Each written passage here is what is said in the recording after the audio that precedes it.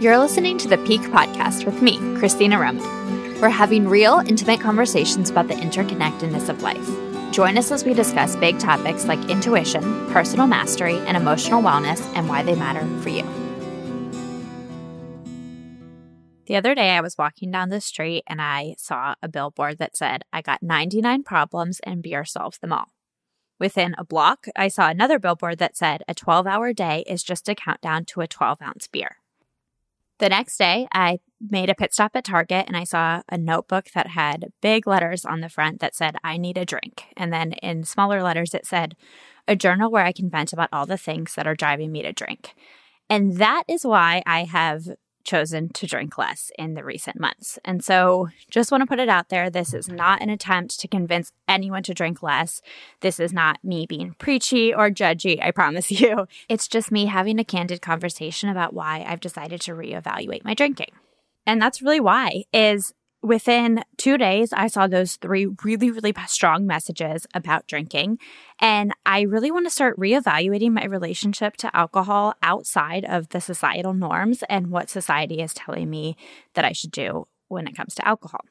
So for a little bit of background, this has actually been on my mind for probably about a year or a year and a half, and I've had a few false starts in terms of drinking less. So I would chat with friends about it. I would say, hey, I've been drinking a little bit more than I'm comfortable with, but I wouldn't change anything. And the idea kept popping up over and over in front of me. So as you may have experienced in your life, when you start to get the inkling of something, it starts manifesting in all different directions. And so I found that every single time I opened a podcast or opened a book, I would be confronted by somebody else who had chosen sobriety. A few examples of those people are Brooke Castillo of the Life Coach School, Brene Brown, who is all the rage right now talking about vulnerability and shame, Julia Cameron, who's the author of The Artist's Way. I've talked about her book and morning pages quite a bit here on the podcast. Glennon Doyle, who has been on Super Soul Sunday and wrote the book Love Warrior. They have all stopped drinking, and they all have made it part of their stories that they talk about their identities as drinkers and now their identities as non-drinkers. 2 concepts that I kept being exposed to were the idea of buffering, and so that's a Brooke Castillo Life Coach School term, and then the idea of numbing, which is a Brene Brown term. And so they're both fundamentally the same thing. They're these actions that we do consistently or maybe even compulsively in order to buffer against emotions that we don't want to feel. So if you think about social anxiety and having a drink at a bar so that you feel relaxed around people, or you think about unwinding at the end of a long day of work where you feel really stressed out, so you grab a beer, or you go drink all weekend because you don't want to think about Monday, or you have the Sunday scary, so you have, a few glasses of wine on Sunday night before Monday morning. So again, none of this is a judgment, and I absolutely think that alcohol can be consumed in healthy ways in moderation. I just was realizing in my own life that it was becoming more of an assumption that I was going to drink instead of a question of whether I was going to drink. And so I wanted to really break that habit in order to assess the role that alcohol was playing in my life. And I think this has been especially timely as I've become a life coach, because it's become increasingly important for me to show up as my true best version. I know that sounds like life coach jargon, but I've been really wanting to be completely present to all of my feelings, positive and negative. And I've realized that over-relying on alcohol can really stifle that ability. And if you've gotten this far and the idea of not drinking or of drinking less is not at all for you, I encourage you to replace the word alcohol with any other thing that you do to not feel your emotions. So for you, it could be binge watching TV. It could be complaining. It could be staying super busy and always having plans. It could be shopping compulsively, smoking a lot of pot. I know a lot of people will say that smoking pot is not as bad as alcohol. Again, I don't really care. I'm not here to get into a moral discussion. It's just, is it preventing you from truly feeling your feelings, and is it stopping you from making progress in your life that you want to make? That's really the question. So whatever form that might take for you, overeating perhaps, that is something to evaluate. And you can always replace the word alcohol with your vice of choice. And the reason that it's so important to be able to feel your emotions and process your emotions is because your thinking creates your feelings, which create your actions or inactions, which create your results. And so if you think of life through that prism, then you have to know what emotion you're feeling in order to change it, in order to get the results that you want. So for example, if shame is a predominant emotion for you, but you don't actually stop to feel it, you're never going to be able to move past shame because you're not going to be aware that it's even there in the first place. So by being aware of your different emotions that are underneath when you're covering it up by things like drinking, you can start to make that diagnosis of what's actually happening with your emotions. You can start watching them, and then you can start changing them. So I think it's been really interesting to actually not make a big identity out of not drinking. And so I think I'm always tempted to make a story of being a certain way. So I'm the life coach who doesn't drink because I'm so strong I don't need alcohol. Or I'm the person who doesn't need to buy copious amounts of makeup at Sephora because I'm confident in my own skin and I know how to save money. Or I don't always need plans. I'm really comfortable being alone, and making a whole identity and story out of that. So it's been an interesting challenge for me to not build an identity out of not drinking as much. So speaking of not drinking as much, the reason that I have 85% more sober is because I actually did a quick calculation based on the amount of alcohol I was drinking before. And so that was in different settings. So having a glass of wine by myself at home while I'm cooking dinner, or going out to a happy hour with a friend, maybe having a drink with brunch, having alcohol with my lean-in group, so a women's group that gets together regularly. And then that doesn't even include the weekend, so maybe going out and doing some dancing to reggaeton, or, going to any other type of party or bar. And so I calculated that against how much alcohol I'm having now, which is probably a glass of wine usually, or a glass of alcohol every 2 weeks. But again, I don't want to attach too much to that number, but it is about 85% less alcohol. So in terms of the challenges that I've had, I have to be perfectly honest that after some of the false starts that I had, where I, again, talked to people about wanting to drink less but didn't actually do it, after those false starts, stopping or cutting down has actually been fairly easy for me. So I don't think that that's necessarily the experience that everybody would have. I think a lot of people have to deal with a lot of urges. And so that's something we actually talk about in life coaching, is allowing those urges. So feeling it fully in your body without actually giving into it, but you're not resisting it either. It's simple and it's complicated. And so if you're interested in pursuing any of that, then life coaching might be for you. But in terms of my journey, it was fairly easy. Once I decided to stop drinking or to cut down on my drinking, it's just been honestly pretty simple. And so a lot of people are worried about what other people are going to say.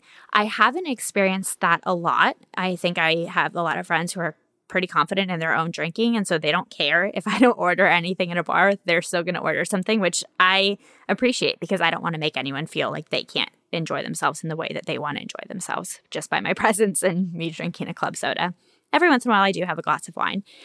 And the one thing that's been interesting is that because I drink occasionally still, I think people get weirded out or maybe even offended when I don't drink around them. And so to me, it's nothing to do with the person whatsoever. And it's not like I'm saving my alcohol for the most special occasion. So if I choose not to drink around someone, it has no indication about how I feel about them. So it's not that I'm more comfortable with them. It's not that I'm less comfortable. It's not that they're more fun. It's not that they're less fun. It really has no correlation with that whatsoever. One of the biggest reasons that I drink or don't drink on any particular day is the day that I had. And so if I know I've had a bad, hard day, I am less inclined to drink because I don't want to be drinking from a place of sadness. And I give full credit for that to two of my friends who taught me that they don't drink when they're sad because of alcoholism in their family.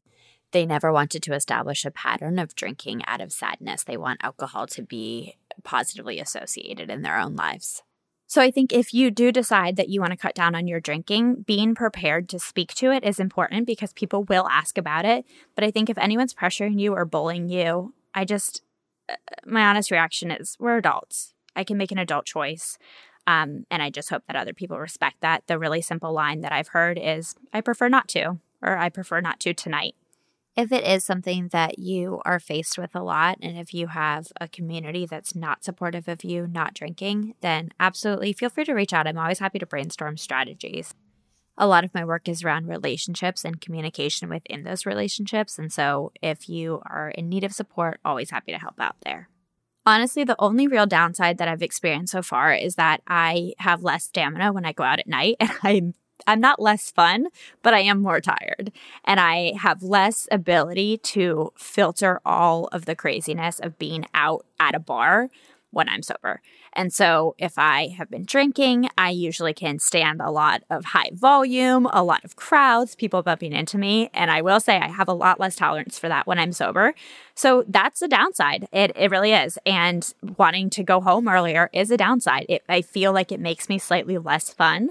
I know I just said it didn't make me less fun, but I actually do think it makes me slightly less fun. But for now, that's a trade-off that I'm willing to make. But it is the reality for me.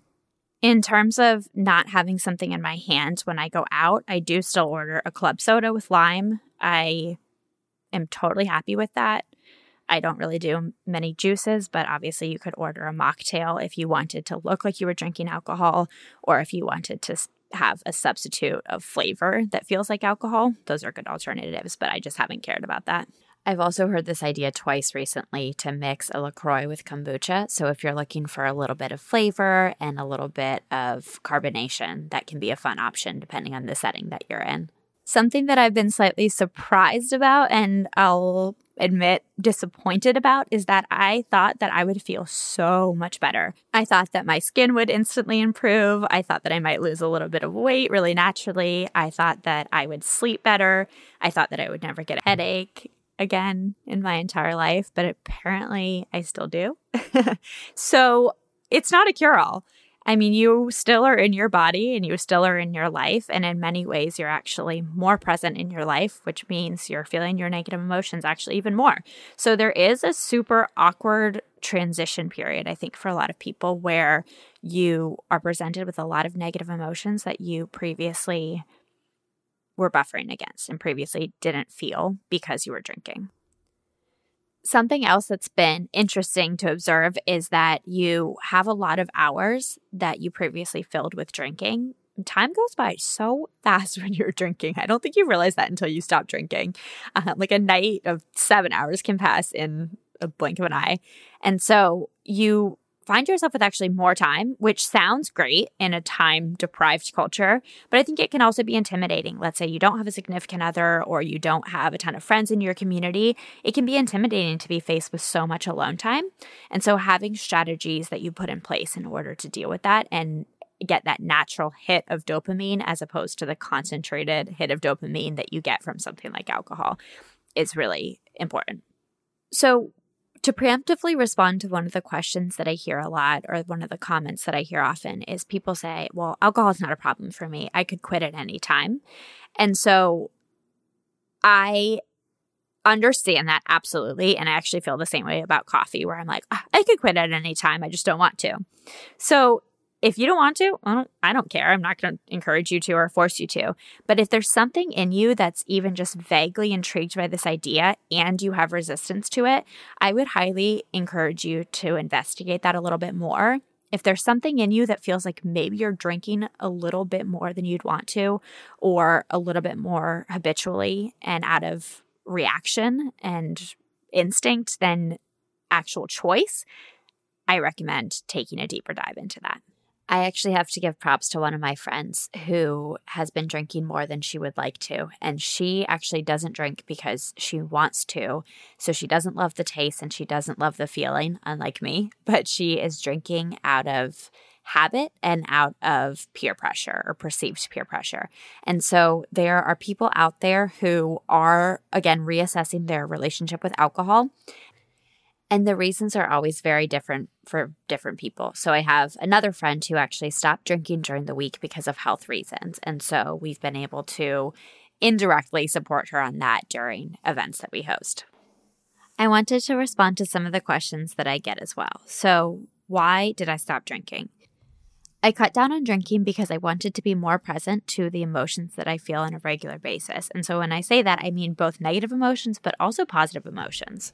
I also have some pride wrapped up in the fact that I don't want to have to rely on alcohol to be interesting or fun or outgoing or adventurous. And so that for me has been a big reason as well, is to be more fully in all of those things without any kind of crutch.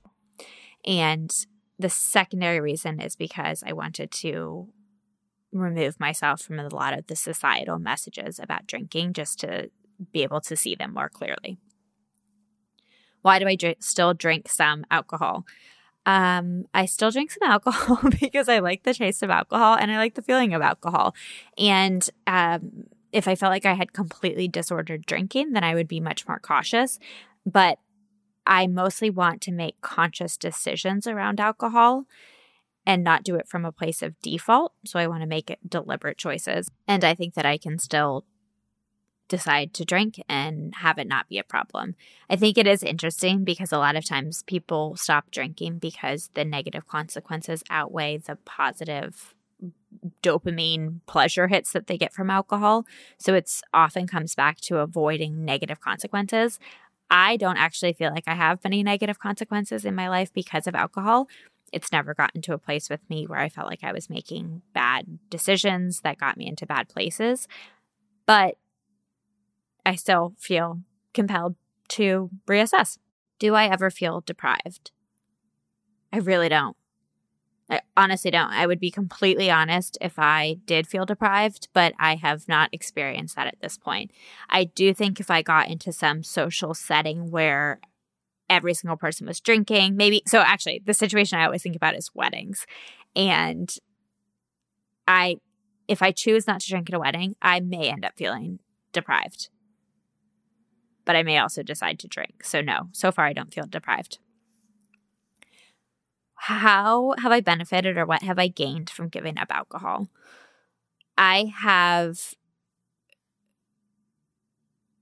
This is an interesting question for me. I actually don't feel like I have that many tangible benefits, but somehow it still feels worth it. So explain that one to me. I don't know. The biggest thing is that I have been waking up earlier. So I get up at 6:30 now by choice.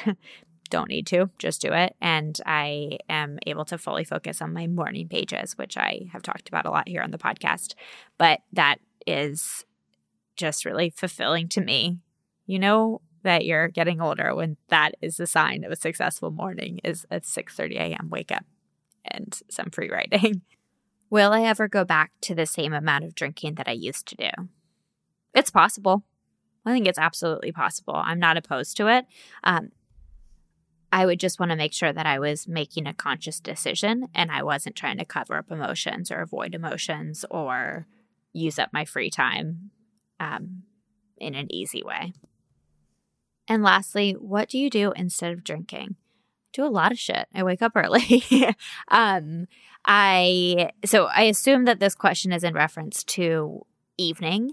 So I work out. I spend time with friends and I do the same things that I always did with friends, which is go to happy hours, but I just get a club soda. I go to events where there's alcohol. I have no problem with that. I actually go on a lot of walks with my friends or sometimes on dates. I find that that's just a really nice way to have a great conversation, be outside, and there's no alcohol involved. Comedy clubs, obviously, those are usually heavily flowing with alcohol, but it's totally still fun. I mean, if you can't laugh at a comedy show without alcohol, then you might want to reassess. I am going to different events at my co-working space that don't involve alcohol, so different lessons. I just signed up for an improv class, which I'm really excited about. I am going to be doubling down on my Italian lessons. So, I mean, that could involve wine, but it doesn't have to. And museums, hanging around, doing a puzzle at home, reading, watching TV. Those are all things that could very easily have alcohol involved with them, but they are also very, very easy to do without alcohol if you want to make that commitment. In terms of resources, I'm going to put some links in the show notes. One Facebook page that I really like because I like the transformation stories is 1 Year No Beer. So it's actually a support group for people who want to quit drinking, and people just share their stories of everything that they've accomplished now that they don't have hours dedicated to drinking. It's really cool to watch and kind of virtually applaud those people. I'll also put a link to Brooke Castillo's work. She does a lot with over drinking. It's not people who have addiction, but more people who just feel like they drink a little bit more than they would want to in an ideal world. So I actually think it's a really cool time to be focused on being a little bit more sober, maybe 100% more sober, maybe 85% more sober like me, or 50%. There's a lot of support out there right now. And actually, I've been reading a lot of articles recently about how millennials are drinking less than ever, and how there's a lot of businesses that are popping up to specifically accommodate people who don't want to drink. So you've got places like board game rooms, you have mocktail bars, and then you have special events like Daybreaker, which is a sober dance party in the morning. So it's a pretty cool time to be exploring this, and you might find that if you start talking about it in your community, there are more people who are either sober or who would like to explore more sobriety in your direct network. So highly recommend talking about it just to see what shakes out. In closing, I wanted to share a little story. So there is a fellow life coach who I chat with on a pretty regular basis, and she mentioned to me once that she has a hard time relating to those who drink or overdrink because she doesn't drink, none of her friends and family drink, nobody in her community drinks.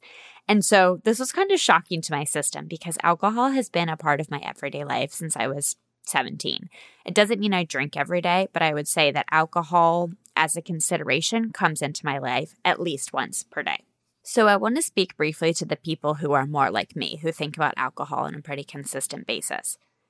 And I want to put the reminder out there that that is not the norm for everybody. And so I hear a lot of people, especially in the city, say, well, alcohol is the norm in DC.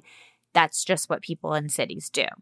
And I'm not here to argue with you. You may be statistically correct, although I will say, being from North Carolina and having lived abroad, alcohol happens everywhere. Guatemala, Italy, Spain. You can find people drinking in any community. But my point is that there are opportunities to be with people who do not drink, where it's not a regular part of their life. And so it's about seeking out those people in your community. For me, that was honestly really eye-opening. It should not be shocking to me, but it was. And as I was having this conversation with this fellow life coach, I looked up at my bulletin board and I have multiple birthday cards. I have one that has a picture of a tequila bottle. I have one that has a cup of coffee and a glass of wine, and it says, she loves me more. No, she loves me more, because everyone knows how much I love wine and coffee. And I think there's a third birthday card that says, like, a glass of wine prevents you from worrying about how much older you're getting or something like that. So I just present those different data points to open your mind a little bit to this idea that alcohol does not have to be part of our everyday lives. And I've experienced a lot of freedom and a lot of curiosity by just deciding that alcohol wasn't going to weigh in on my decisions as much as it was in the past. So whatever you decide to do, whether this was just an episode that was really intellectually intriguing to you, or whether you actually decide that you want to reduce your alcohol consumption, or whether alcohol's never been part of your life and you just like listening, thank you for listening, first of all. And if you want to reach out, it's hello@piquecoaching.co. That's PIQUE. I would love to hear your stories and your questions about alcohol. So thank you so much for listening, and I will talk to you on the next episode. Thank you for listening to the Pique Podcast. Your support helps this podcast grow. If you enjoyed this episode, please share it with a friend and then head over to iTunes to subscribe, rate, and leave a review. It is so much appreciated, and I will see you on the next episode.